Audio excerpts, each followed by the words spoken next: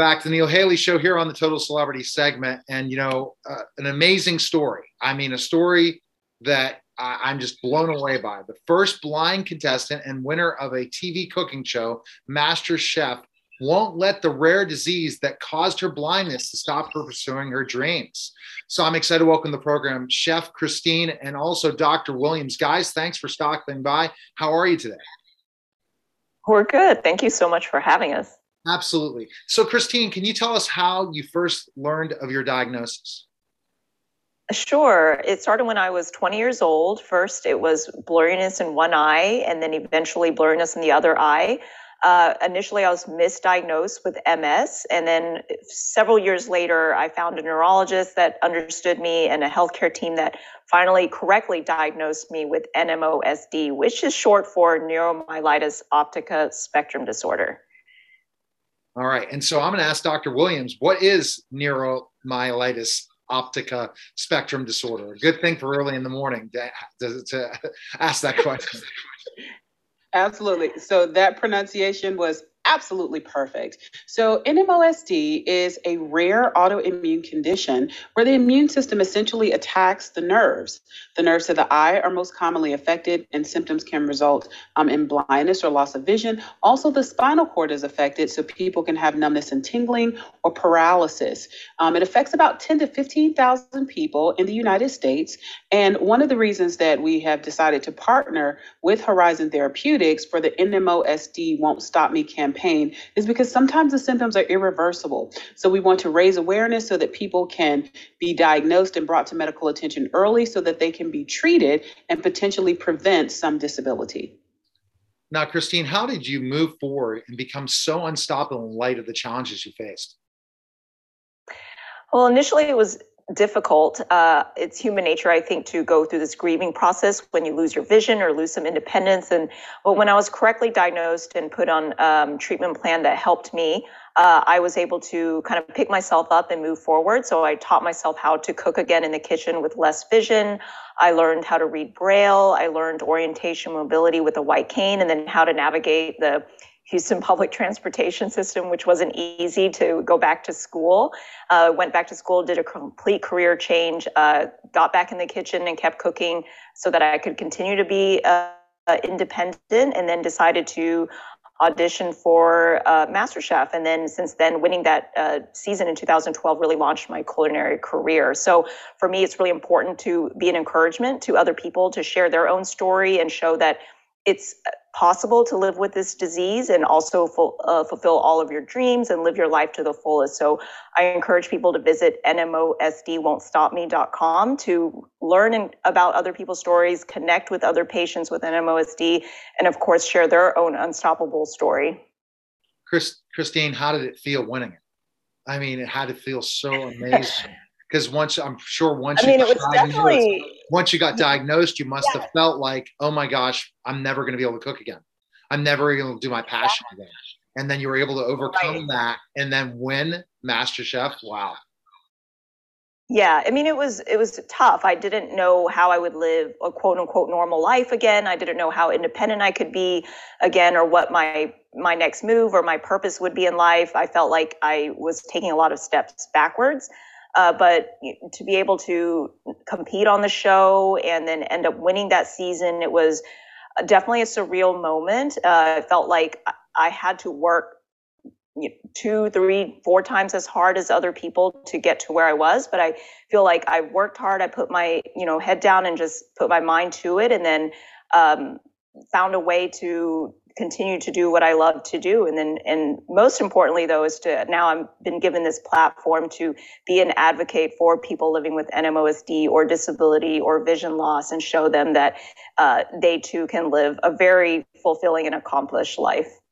And I think that's the most important thing, live that accomplished life. And you're such a role model.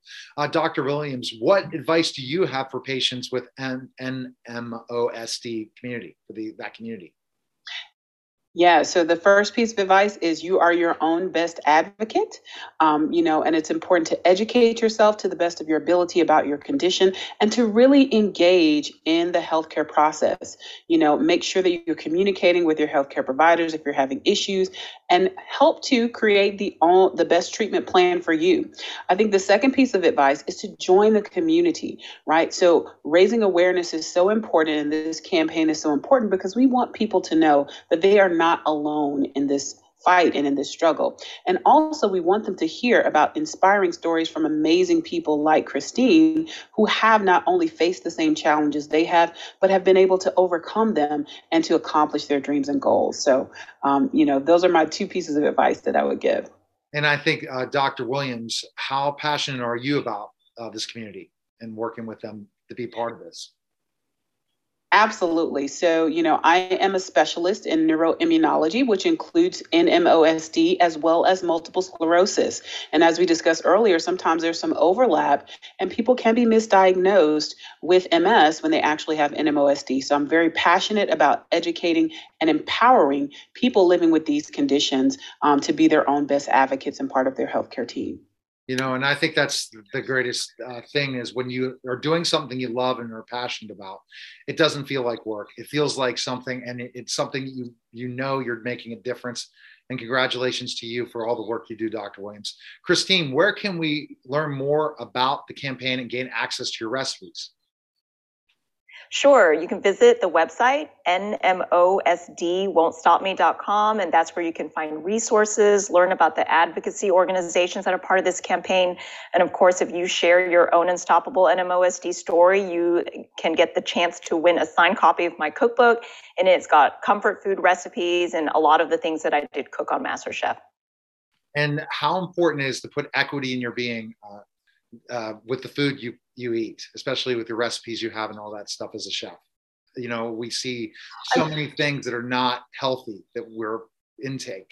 How important is that to you as a chef to be responsible? I think it's important. And I think living life balanced is the most important thing. Your body best. So, if it's a day that you feel like eating a piece of cake will mean more to you emotionally and mentally, then by all means do it. We shouldn't live on a diet where we're eating a slice of cake for every meal, but whatever it does to make you feel better physically, but emotional and mentally as well, that's also important. So I think your body best, listen to yourself, listen to your gut on what it is that you want to eat. Well, I love hearing that because we can't just always be on this specific diet as I am I'm looking at that and what I'm eating more healthy, but you always have to have that cheat day or cheat meal or else you'll go crazy because there's so much good food out there. Where can people follow you social media wise? Are you on social media that people can connect with you as well? I am. I'm on Instagram, Twitter, and Facebook, and my handle is The Blind Cook for all those. All right. And any other new projects? Also on go ahead. Where you can find info on you as well. Oh, I was going to say, I'm also on Instagram as the Nerdy Neurologist. Awesome. So I'm impressed. You're branding yourself as well with this. And that's important because you're building this community, and to build a community leads to tribe building and leads them to this huge success. Because once you bring a community together and they have the right resources together, there's no stopping that community from the strides and improvement that they can make, because stories make people passionate, excited, and everything. So I appreciate you both coming by today and talking about this tremendous cause. And I hope everyone reaches out to you guys. So thanks again for coming on the show. Yeah, you're welcome. All right. You're listening and watching The Neil Haley Show, and we'll be back in just a moment. We're back to The Neil Haley Show. And my guest today, when I talk about employment expert, I feel for my guest. So I'm excited to welcome to the program Beverly A. Williams. What has happened, Beverly, when it comes to no one wants to work anymore? Am I wrong? Or what has happened with this great deciding I'm going to retire early or I'm not going to work a job anymore? What's going on here? The great resignation, the great retirement. I don't think people don't want to work. I think we're realistic enough to know that we have to earn a living to take care of ourselves. We earn a living, absolutely. What's going to happen if everyone is a mini business person? Everyone isn't a mini business, but everyone doesn't want to go into business for him or herself. People want what they call a fair wage, and something, a living wage. I don't know what that is, because as soon as the wages go up, the prices go up. Right. Yeah? So if you get a $10 raise, it's gone in gas and groceries, and you haven't even had a vacation. Exactly. So what's my point is if no one works for a job, so like I'm looking at expanding my business, and then I'll be hiring different people at one point in time again, and as I did before, a subcontract. But if no one wants to work and they all want to be their own mini business person, is that going to survive? Or are we going to start seeing a cycle where employers are going to finally figure out to keep their employees happy and make it more of a 2022 type of atmosphere, not the days of 1980 where you're punching a clock? Do you think we're going to see that cycle so that people will say, I just couldn't really run my own business. I thought it was great. Then I found out at the end of the day, I owe so much in taxes,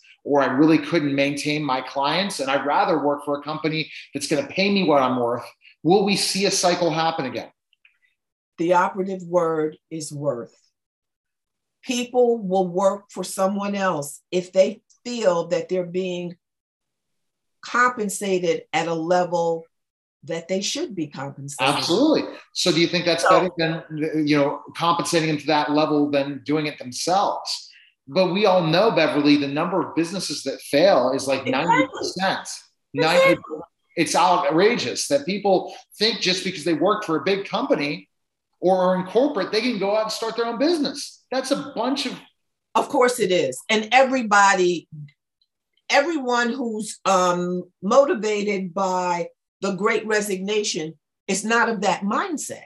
Well, what do they do? What do you see? They could go to another company and make more money, hopefully get a job that will pay them better and treat them better. And not only work 40 hours instead of work 150 hours. Because when you own your own business, you're going to work 150 hours, bottom line. Or not that, but it's not like the days of, hey, I'm going 9 to 5, or I'm going to work maybe even 10 hours a day, 50 hours a week for this company. They're paying me really well. And I can just go and when I leave, not think about it anymore. When you're a business owner, you think about things 24/7. So when is it going to be like people like you, Beverly, and I know you are, that are going to educate people to say it's okay to get the best employment possible? It's absolutely.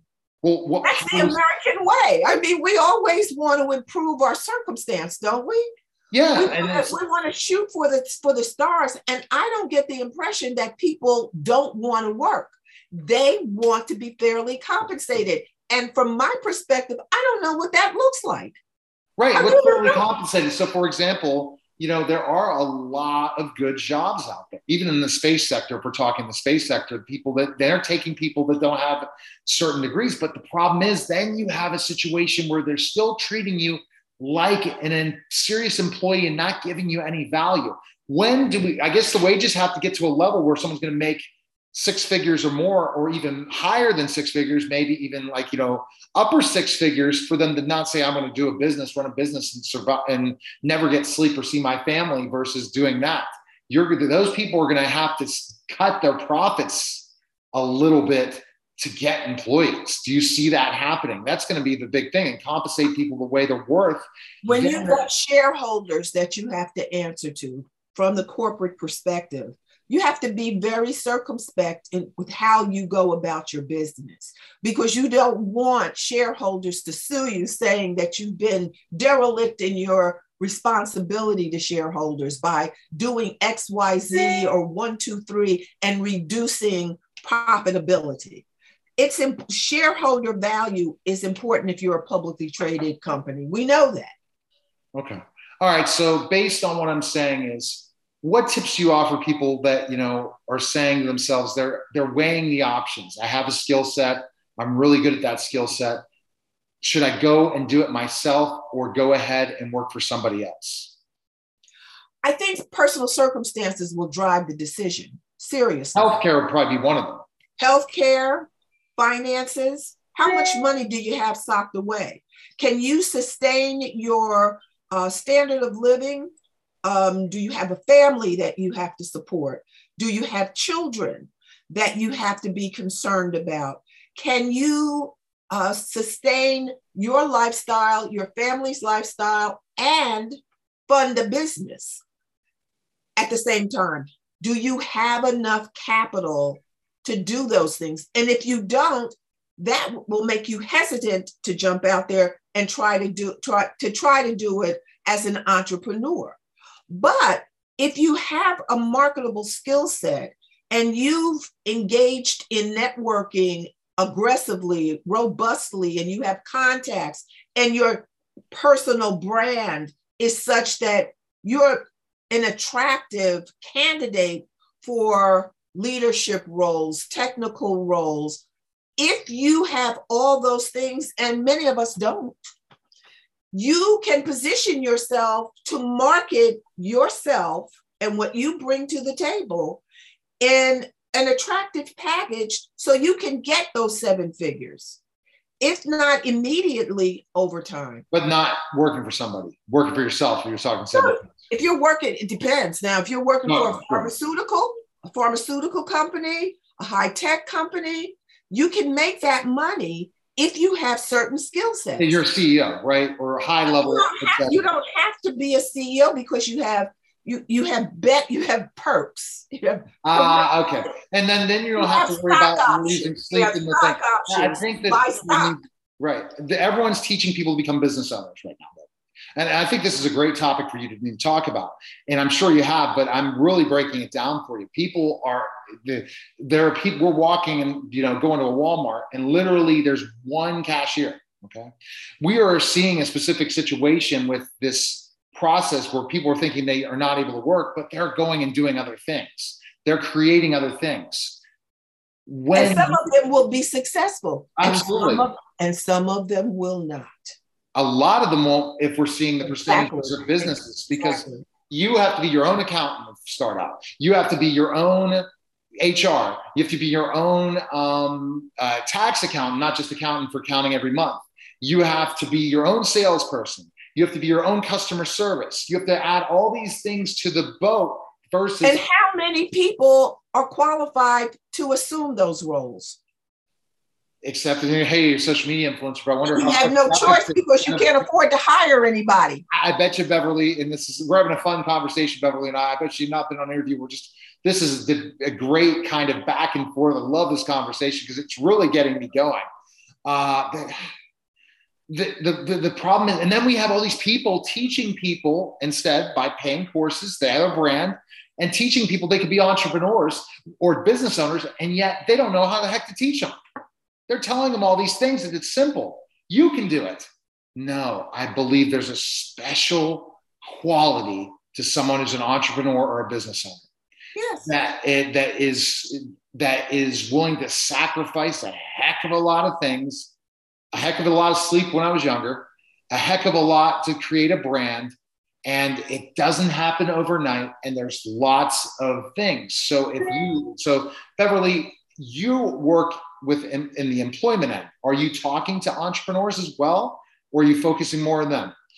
I did a TV show based in California, if I remember correctly, and one of the other guests was a serial entrepreneur.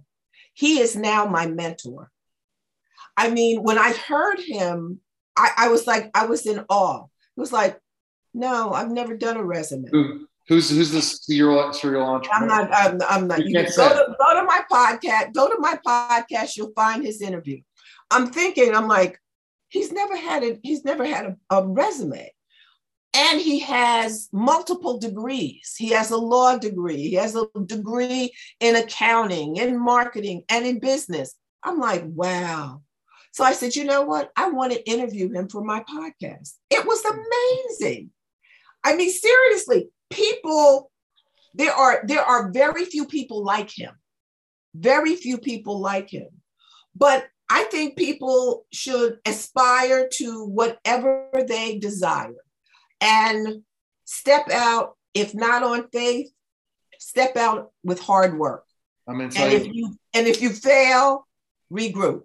See, the thing I chose to be, again, I've been told the difference between an entrepreneur and a business owner is different things.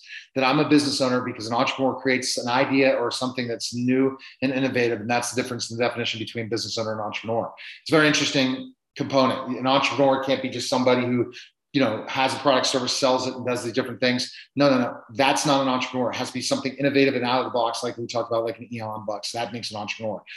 Google that. That's an interesting definition. So I'll call myself a business owner because this person called me out on that, because I didn't know that. I always considered, anyone an entrepreneur if you're trying. I haven't heard that explanation, but it makes sense. And so because they're going to be and they're game changing, life changing type of situation. So we talk about the Elon Musk and SpaceX or different things like that. But there's other people that on Shark Tank have done that. They're not business owners; they're entrepreneurs. When I think about the amount of sacrifice and tears and things I went through, I would do that far more than go to a day job. I've done it. I've done the corporate world. I've done the teaching world, and I would never do it again. And I would never go to work for anybody again. But that's some mindset that I have. Right. But to thine own self be true. You know yourself well enough, and you've positioned yourself so that you don't have to do that. Right. And everyone told me I'd fail after I quit my job again the second time. They said I'd fail. I'm happy what I'm doing, and that's it. But that's half the battle. That's it. It's half the battle. The other half is being able to But see, people who put their jobs, they better have a plan A to understand that you got. They don't have a plan. I watch Sunday Morning, and I saw this young man. He was seated at his laptop, and the segment was about the Great Resignation, and he said, I know I can do better. I'm learning cybersecurity. And I'm thinking to myself, cybersecurity, is it that simple? Can you just learn it like that? And I wonder who's training him. How did he identify those people? Is this a scheme and a scam? Are they taking his money? Seriously, I was so concerned that people might be being duped. I ran across a woman who had an employment background, and for some reason, I just asked her, I said, do you know anyone who's an expert in cybersecurity? She said, yes. She said, go to LinkedIn, here's his name, and tell him I sent you. That's what I did. The man responded right away. He is a cybersecurity expert. I interviewed him for my podcast. It is easy to get a job in cybersecurity and to train in cybersecurity. Who knew? It is because of that. It is. And then you develop it, and it's more of the IT world and different things. And there's opportunities there. And they're looking for people. That's right. There are job opportunities. They're looking for people. He said you can go on YouTube and get some of the training, and the people who are delivering the training, you should get in touch with them. They will help you. So how is it now that, I guess you really define this? You really have to sit down and really think about things when you choose between being a business owner, we're not being the entrepreneur, business owner versus being an employee, and decide if you luck out and you find a great job that pays you really well and you keep growing up that and you can move up that corporate ladder, that company's going to be around forever. And there's some that are, trust me. And you could go up to having to go as high as you wanted to. If you truly have that aspirations, you should weigh both those options. But if you're at a certain age in a certain situation and you've done that and you've cut your teeth and it's better to be a business owner, do it. But these people that are doing it now just because they're a social media influencer, they should talk to these NFL athletes that made millions of dollars and have blown it all at once. It breaks my heart. It breaks my heart. Oh my goodness. Oh my God. It breaks my heart because I watch ESPN and FS1 all day because I can't stand to hear anything else. Everything else gets on my nerves. Mm-hmm. I mean, it's just very distressing. Right. So, and I'm not a sports fan. I never watched the Super Bowl. I don't follow basketball. None of that stuff. Right. But over the past few years that I've been watching sports media, I mean, I am so knowledgeable about what's going on in sports. But when I hear that these young men have thrown away a golden opportunity to change their lives and their families' lives for generations behind marijuana, some other fine form of drugs, violence. I mean, when I heard that the quarterback for the Pittsburgh Steelers had been killed in a traffic accident, yeah. I was like, how is that possible? I remember watching the draft a few years ago when he was drafted and so upset because he wasn't taken sooner. You know, it's just heartbreaking, but there are lessons to be learned. Exactly. I wish I could work with them because, see, I don't talk like other people talk. I don't have any children. No, you have all the talent in the world. So you have a book, because we're only a 15-minute interview. We could talk for hours. You could be. Oh yeah, we could talk. I used to have my talk show, my education talk show that I did for years, live on WRCT and 88.3 in Pittsburgh, and syndicated it. But we just talked education for an hour. It was just a debate. It was fun. And I remember those days, and you're bringing me back to somebody that can go to my level, have a conversation, meaning and back and forth, and is confident in the media. But you have a book now. Where can we pick up that book? Yes, the book is Your GPS to Employment Success: How to Find and Succeed in the Right Job. And it's available on Amazon.com, BarnesandNoble.com, Business Expert Press, and independent bookstores across the country. All right, fantastic. Thanks for stopping by, Beverly. Thank you for having me, Neil. Anytime. I appreciate it. You're welcome. You're listening and watching the Neil Haley Show. We'll be back in just a moment. We're back to the Neil Haley Show, and I learned so much from everyone I get to interview, and especially authors, especially with interesting stories. And this guy's story is interesting, and I wonder how much he can get away with some of this stuff, especially when we talk about the KGB, Russia. So John Christmas, author of The KGB Banker. John, thanks for stopping by. How are you? Hello, Neil. Happy to be here, and thank you for inviting me. Here's the book, KGB Banker, with my co-author is William Burton McCormick, and the publisher is Sunbury Press. All right, so let's kind of just jump right into specifically, John, your story. It's an amazing one, isn't it? Well, the story is very timely because it ties in with the war. I lived in Latvia for several years, and my co-author, Bill, lived in Ukraine for several years. And I had a whistleblowing story from Latvia, and he is an author. I mean, by trade, he's an author, and I'm a financial guy by trade. And we got introduced by mutual friends, and Bill and I agreed that my real whistleblowing story would make a great thriller novel, and that perhaps the way to get it into the media was as a novel rather than as a nonfiction book, because we didn't want to name the names of the real people who were involved in it. But anyway, we have money laundering going on in Latvia, which is the truth. That's where it does go on. We also have our villain, an oligarch who's straddling the border between Russia and Ukraine, and he's kind of the power broker between the corrupt bosses. We've captured the places because he lived there and I lived there as well, and we had some real experiences. And I think we put together something great that works as a thriller, and also it has underlying themes about the corruption and money laundering going on in that part of the world. So based on what you're talking about, the story, tell us your story, because I'm really interested in more of that, and then everyone definitely needs to pick up the book, about the fact of being a whistleblower and seeing this stuff take place.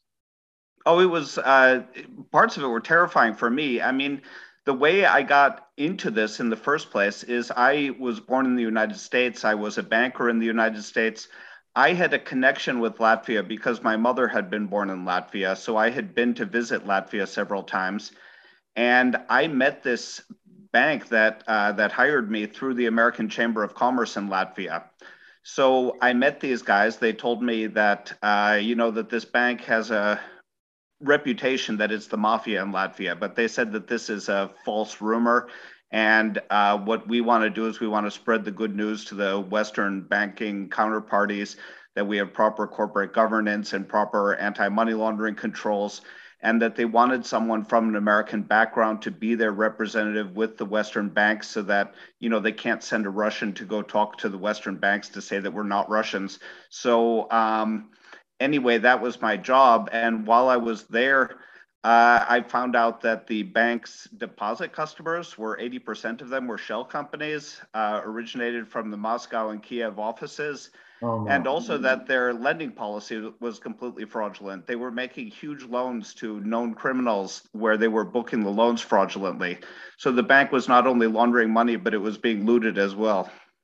See, that's crazy. And the shell companies, I heard about that specifically in another documentary I watched about how China is able to try to value companies that are really not valued to that level. And then it's stock market fraud down the line and all that stuff. Well, the same thing happens with this money laundering things, that Russia looks at it like, hey, you know, we can make these companies look like real companies just to launder money for crime. And when you spotted that, were you fearful to be a whistleblower? I mean, in the United States, being a whistleblower to a corporate company, that still could be really bad for you.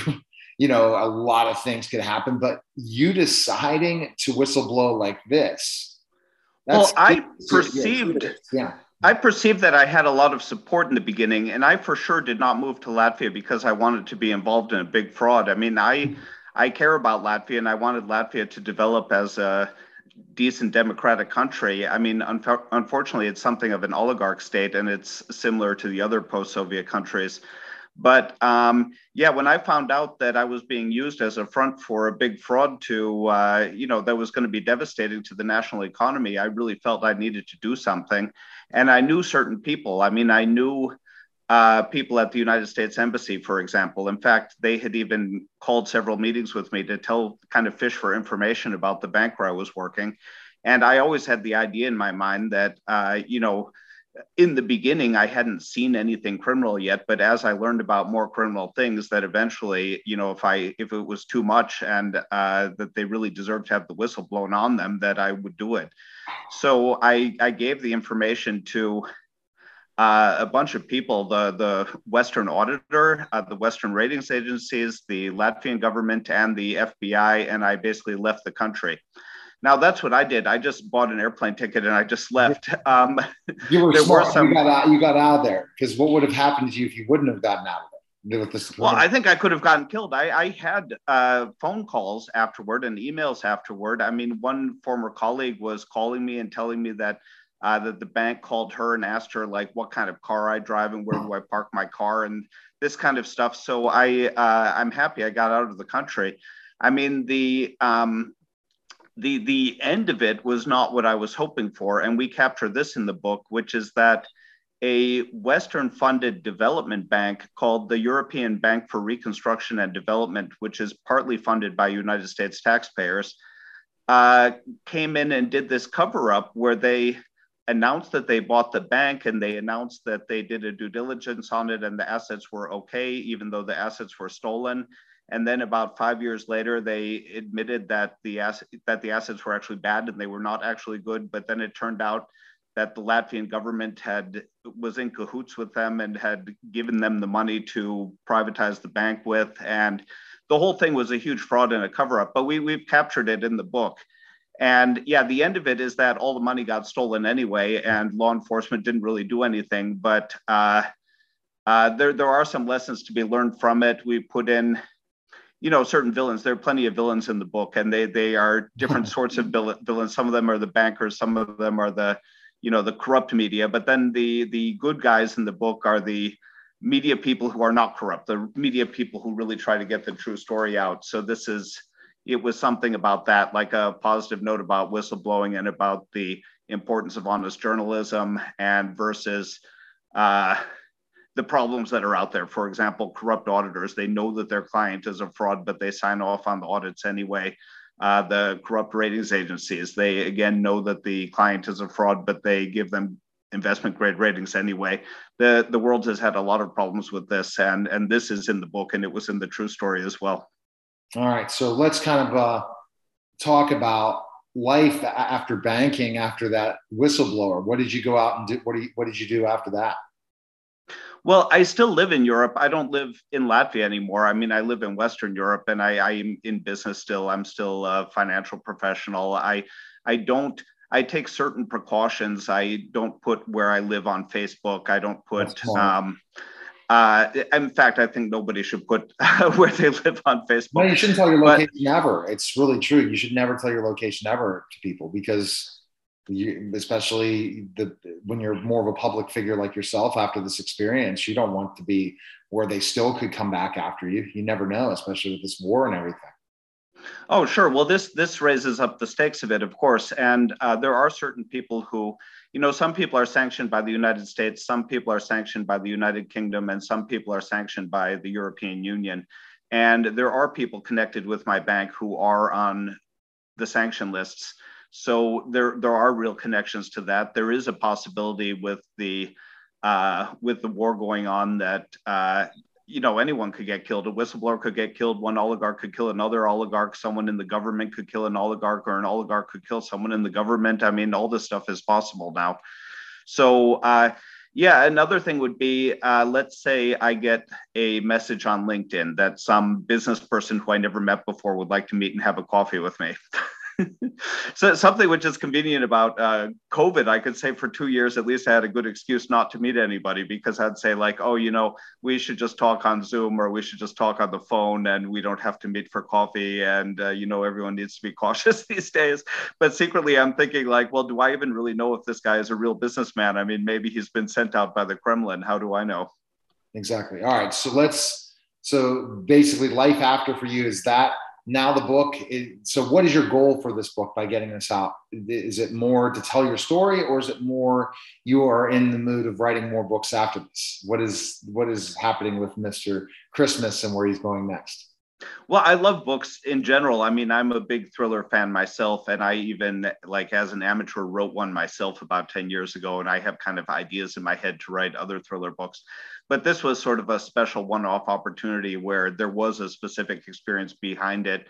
And my co-author, William Burton McCormick, he did a great job of developing the characters and the suspense. There's romance in it. There's a lot of things that are packed into the book. I think it turned out great. And I would love to go further with it. What we've done exactly with KGB Bankers so far is there's the print book, which is available on the Sunbury Press website, and it's also available on Amazon. And then that was the first thing that got released. The second thing that got released was the Amazon Kindle book. And the third thing that has just been released, it's Beacon Audiobooks, and it's available through Amazon Audible, is the audiobook. So we have an audiobook just last week was released. And I'd love to do more. I mean, I know a couple of people who are movie producers, and I've told them like, hey, this exactly ties into what's going on in the world. And it's it works great just as a novel, but it's very timely because it's exactly what everybody's talking about these days. I would love to make it into a movie. Another thing that's been suggested is to make editions in other languages. I mean, I have fans who are Latvians who would love it to be in Latvian language. I have fans who are Russians and Ukrainians who would love for it to be in Russian and Ukrainian language as well. It sounds very timely as well. Very, very exciting times for you. Where's the best place people can purchase the book? Where can they go?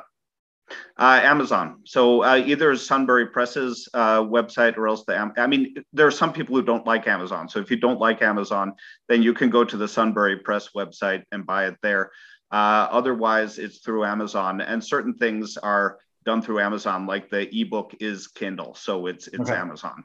All right. Well, thanks again, John, for stopping by.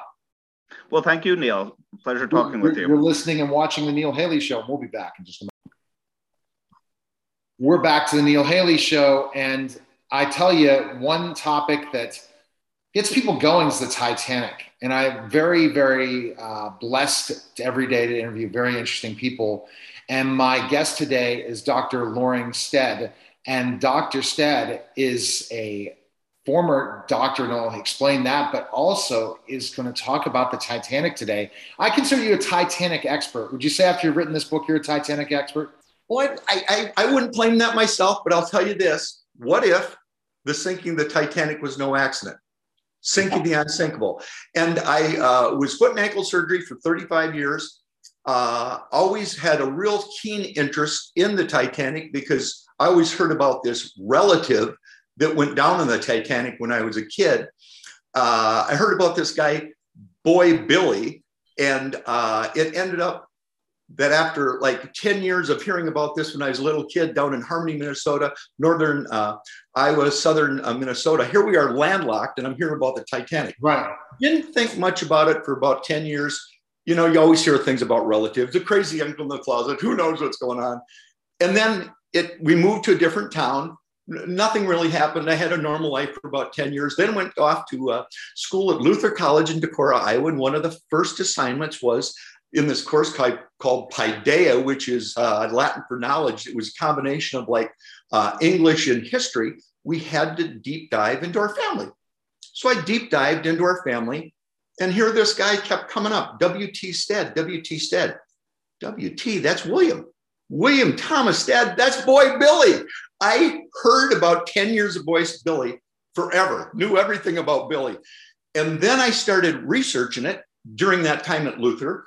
And everything I read, it's like, you know, I had like 6 months to do it for this little class. Right. And it was just unbelievable. Everything I read, it's like, already knew that. Exactly. So now go back. So then after 35 years of practice, I always had an interest in the Titanic, but asking if I'm an expert in it, I hit an iceberg called COVID and had to retire. At that time, my wife, double COVID actually, so that's another story. But in that time, my wife said, you know what, you've always been interested in your relative. Why don't you deep dive on him? So literally there's probably 140 some books with Titanic in the name. I've read probably half of them. So in that sense, I probably am getting closer to be in that top group of people that know about the Titanic.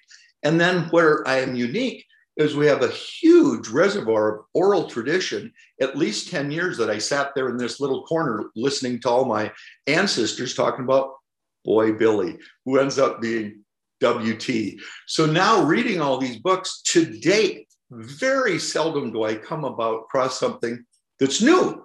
The names make sense. The scenes make sense. It's really, really been exciting. The 5 people on the boat, W.T. was really interesting. He was the world expert on child sex trafficking prevention. And your listeners, don't believe me on anything. Start Googling this. I'm not going to spoon feed you anything. Google it, read it, and you'll see, oh my gosh, this is legitimate. Now I am proposing something new that I'm getting.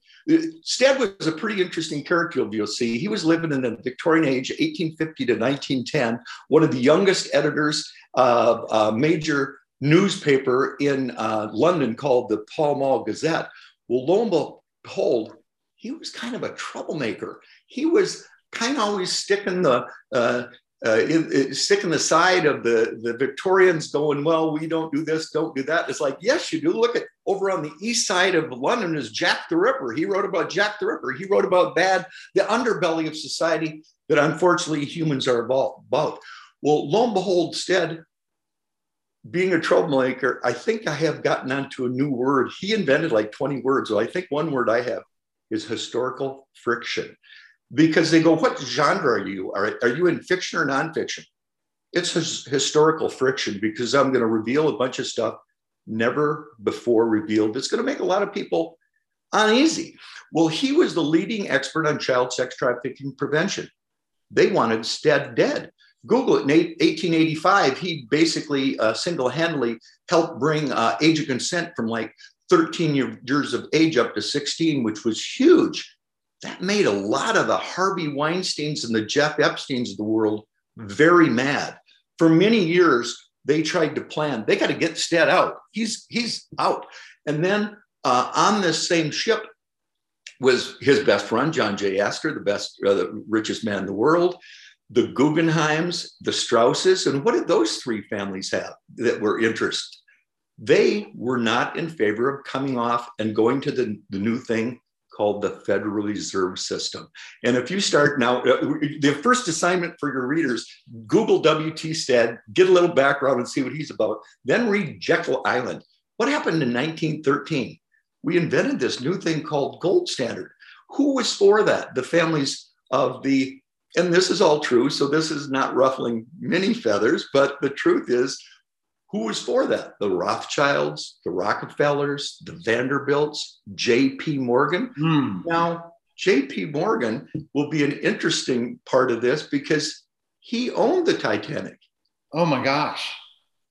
I have a story where Stead was notorious late. We're always late. Steads are late. So Stead gets to the Titanic the morning it's going to sail. Okay. So this is April 10th, gets there mid-morning, should have been there far earlier because it's going to sail to France that first time at about noon.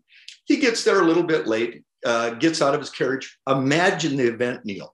Imagine there's like 50 to 100,000 people that's docked. This is the biggest thing of its time. It's magnificent. It's huge. It's unsinkable. This is the greatest ship of all time. Everybody in London was down there. And how were they down there? A lot walked. A lot came by horse or carriage. Some came by train. There was a train station not far away. Some drove this new thing called a car. Could you imagine just the sights and sounds and noises and smells that are occurring at this station at this time? Well, Stead gets out of his carriage at the bottom of the little ramp going up. He hated heights. He was met at the bottom by the chief purser. Stead had traveled. Stead was well known in the Victorian age, and he was met by the first purser, chief purser, McElroy, I think the guy's name is. And he goes, "Good morning, Mr. Stead. How are you doing? Come on up." And Stead's like crawling up the little ramp, and he gets to the top. Who's up there? Captain Smith. Captain Smith knew Stead well. This is a story passed down through the generations. Oh, wow. That one I haven't been able to validate, but the names are all there. But whatever. So when they get to the top, Smith is getting ready to leave because he's got to get the ship going. And the purser gets him up there. And he says, "I apologize to you guys." Purser says, I think he was suite 89 is not quite ready yet. Can you just talk to the captain here a minute? And Captain Smith was happy to do it because Stead was well known in the circles of being able to tell a story. And just like this, all being said, I could be wrong. I don't know. But Stead was known to never let the truth get in the way of a good story, which is a mummy story that won't be covered today, but we'll cover this another time. He snuck a mummy on board. That's another whole story.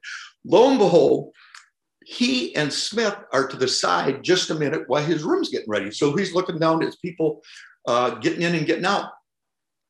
And he sees this carriage pull up, real fancy carriage, out, opens the door, real nice, pretty young gal gets out, right, starts heading up the thing. And who gets out behind him? I don't even know if I should reveal this yet because these are in the book. It's in the book. You should not. No, I'm going to stop you. So a very famous man gets out from behind this young kind of starlet almost like, and Smith and Stead kind of chuckle at each other and go, "I wonder who his niece is this time." Oh my gosh. So this guy was things that you find out. He was noted he was noted to travel with younger women.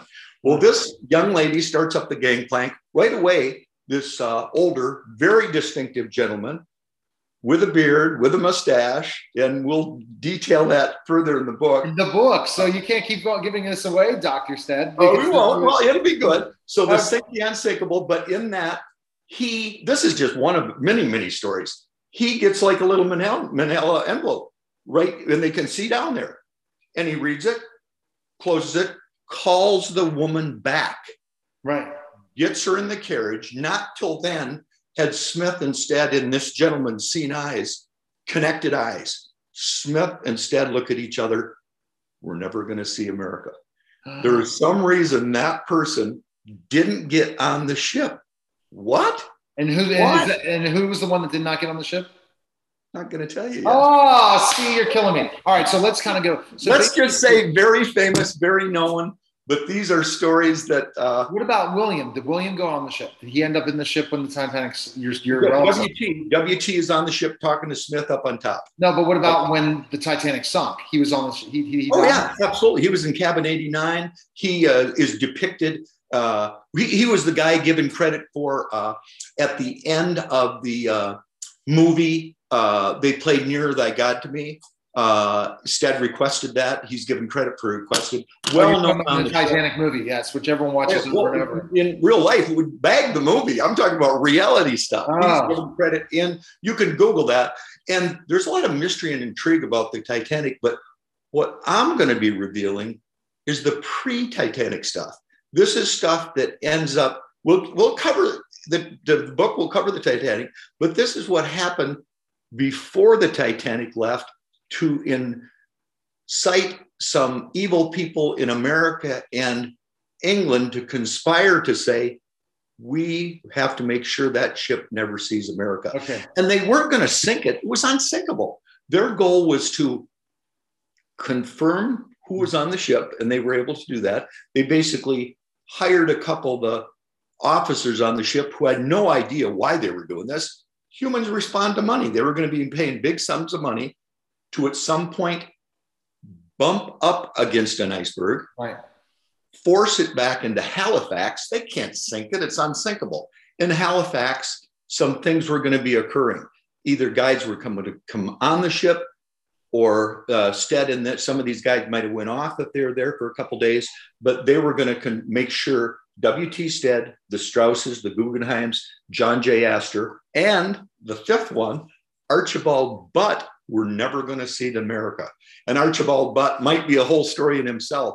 Yeah. He was the personal attaché from President Taft, sent to the Vatican to get dirt on his upcoming opponent, Wilson, on the upcoming presidential election. I'm telling you, I haven't discovered anything in my reading, except it's confirming everything I've already heard. And I think anybody would come to the conclusion I have. If you read all these books, you start going, this was no accident. No, not at all. Not at all. There was, so you think there's some sort of dirtiness that happened that caused the Titanic to sink. They don't want that to ever come out, and someday it might. And you're the one that's be that guy to uncover it. So what I'm doing, and I love this information, it's making everyone go pick up the book. Don't listen anymore before Dr. Stead gets it away. I don't want that to happen. Please don't. Okay. That's me and all these things and these great stories. And again, this is a shorter segment. The one thing I want to ask you is, what is your goal? You said this isn't your first book on the Titanic. You want to write more books on the Titanic. Isn't that correct? Absolutely. My goal is easy. The goal is nothing to do with Dr. Stead. Has nothing to do with W.T. Stead.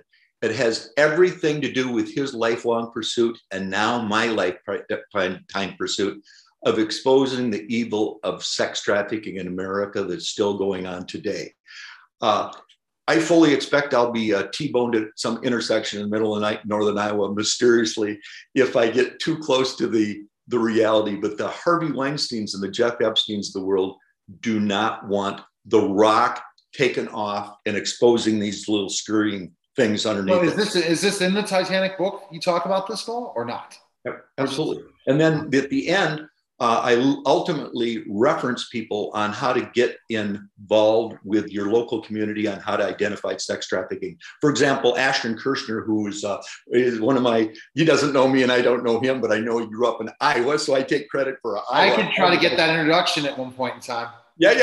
Because I'm connected to celebrities, all these things.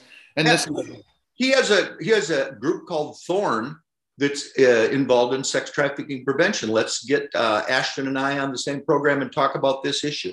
This would be a wonderful introduction for you to him, because he and I are pulling on the rope the same way, trying to undermine what's going on. The evil still goes. Every day you go to a local Target or your big store, you're going to see 20 young people on the wall missing.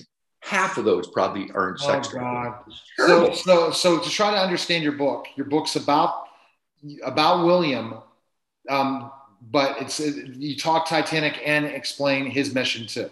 So his mission is all about exposing sex trafficking, and the back end third will fully. I go around the country speaking to other surgeons and docs on how to better identify sex traffickers within your practice. We never had training on how to identify the tattoos and the mannerisms and what's going on, that some patient in front of you or client might be sex trafficked. Now we know those techniques, And I go and will speak to people in regard to that.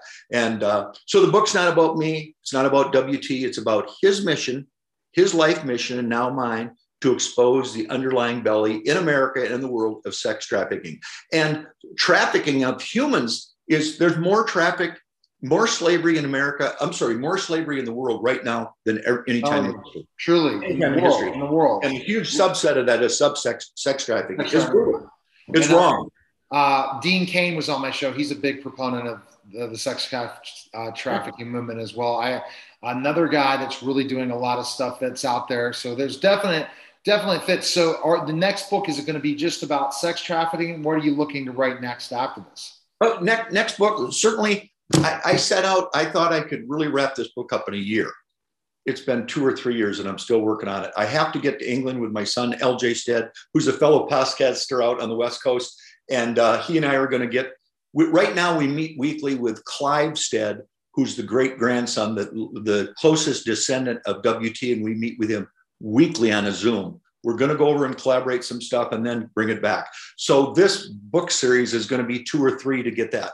Off of that, hitting icebergs in life, which we all do, we've spun off the little series, thanks to Jack Canfield. He said, Stetter, this is a great idea, Chicken Soup for the Soul. Have something Titanic times 2 unsinkable in 7 proven steps. And those 7 proven steps, we are all, think of the Titanic. It was unsinkable, but 3 compartments sunk. And let's say my compartment, let's say I lose my job today. That's 1 compartment sunk. My wife leaves me. Compartment 2 sunk. And I get a health concern. Any of us are 3 turns from being homeless in Venice in California. So we need to teach people to know how to go through the steps of what now, what next, and why not. And the biggest step is don't think you're unsinkable. All right. We're all unsinkable. When you're seeing that homeless guy you're walking by going, oh, poor him, that can be you, buddy. Be respectful, give some grace, be kind, because we all are sinkable. That's number 1. Absolutely. Where can we purchase the book? Where can we go? It'll be, it's not out yet, but it'll be on Amazon. What about the book? What about your current book? It'll be on Amazon. We're right now, High Bed Publishing, and it'll be out soon. Oh, so really right now you're just getting people the Titanic Times, right? Start calling Amazon right now and saying, where's that book? That'll get me going on the pre-sales. All right, we'll definitely do that. I want to win the conspiracy category for number 1, but it's not. It's historical friction. All right. Okay, what about, so the Titanic book is not out either, the first one? Nope. The one that you have, okay, okay. I'm understanding that. So you have a website, right, for people to go right now, right? Yep, you can go to titanictimes.org. It's just kind of an up and running little website that's getting going that kind of talks about all this, because during the COVID, I hit a Titanic time. I hit an iceberg, my health iceberg. My son hit a financial iceberg. And we, during the COVID times, talked once weekly and did a series of which we've labeled Titanic Times. So we want to welcome the community of everybody else who's hitting iceberg. Everybody listening to your show right now is in some type of iceberg situation.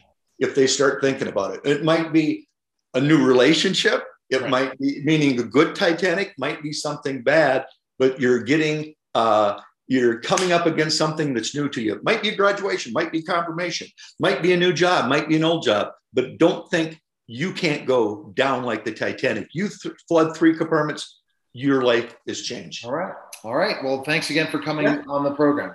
Thank you so very, very much. You're welcome. You're listening and watching the Neil Haley Show. We'll be back in just a moment.